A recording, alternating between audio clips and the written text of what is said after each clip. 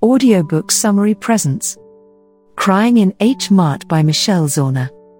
Crying in Mart centers on Zauner's relationship with her mother Chongmi in the wake of Chongmi's death when Zauner was 25.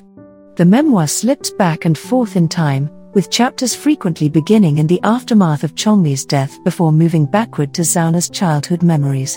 Chongmi was a stern woman who was very demanding when Zauner was a child.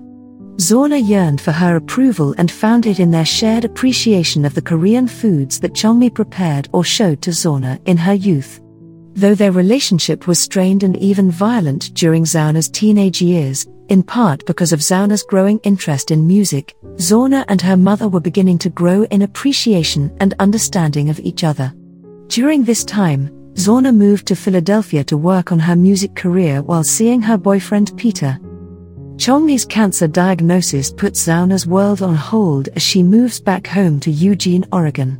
She thinks she will have the opportunity to repay her mother's intense caretaking during this time, and she longs to make the Korean foods that her mother loved so much.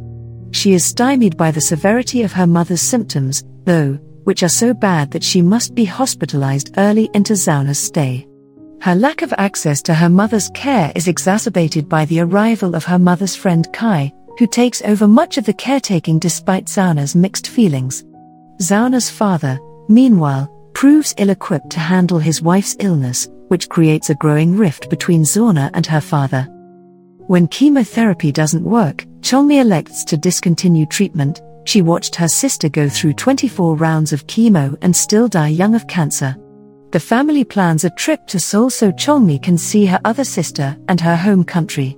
The trip is a disaster, as Chongmi becomes ill and must be hospitalized for several weeks. This motivates Zauner to insist that she and Peter get married as soon as possible, and Peter agrees. The wedding is held in the family's backyard, and Chongmi is energized by the planning and the ceremony, though she is unable to stay for the whole evening. Not long after, Chongmi's strength fails, and she succumbs to her illness. In the aftermath, Zauner and her father plan a vacation to Vietnam to distract themselves, but the trip turns disastrous as old hurts bubble up. Zauner abandons her father at dinner and goes to sing karaoke with a stranger, and though she is empathetic to her father's struggles, she is unwilling to forgive his failures as a father and husband. After the trip, he gets in a car accident while drunk, and within a year he sells the family home and moves to Phuket to be with another woman, further straining his relationship with Zauner. After her mother's death, Zauner and Peter stay around Eugene to help settle affairs and plan their next steps. It's during this time that Zauner starts writing and playing music again, eventually recording Psychopomp, the first Japanese breakfast album. She and Peter decide to move back to the East Coast, but before that, they take a trip to see Zauner's aunt, Nami Imo, in Seoul. The trip is healing, especially because Zauner connects with Nami over the food she and her mother used to share.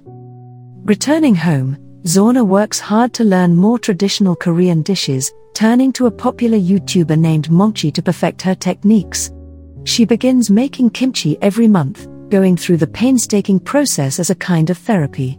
When her father sells the family home, he sends Zauner her mother's kimchi fridge, which he finds filled with hundreds of candid photos from her childhood, a testament to the link between mother and daughter. The memoir closes with the successful reception of Psychopomp, which Zauner wrote in honor of her mother and which allowed her to go on tour in Asia. Seoul is the final stop of the tour, and Zauner sees the night as a celebration and continuation of her mother's spirit. She closes the book on a scene of her and Nami Imo singing a karaoke pop song that Nami used to sing with Chongmi growing up, affirming Zauner's connection to her Korean family and heritage.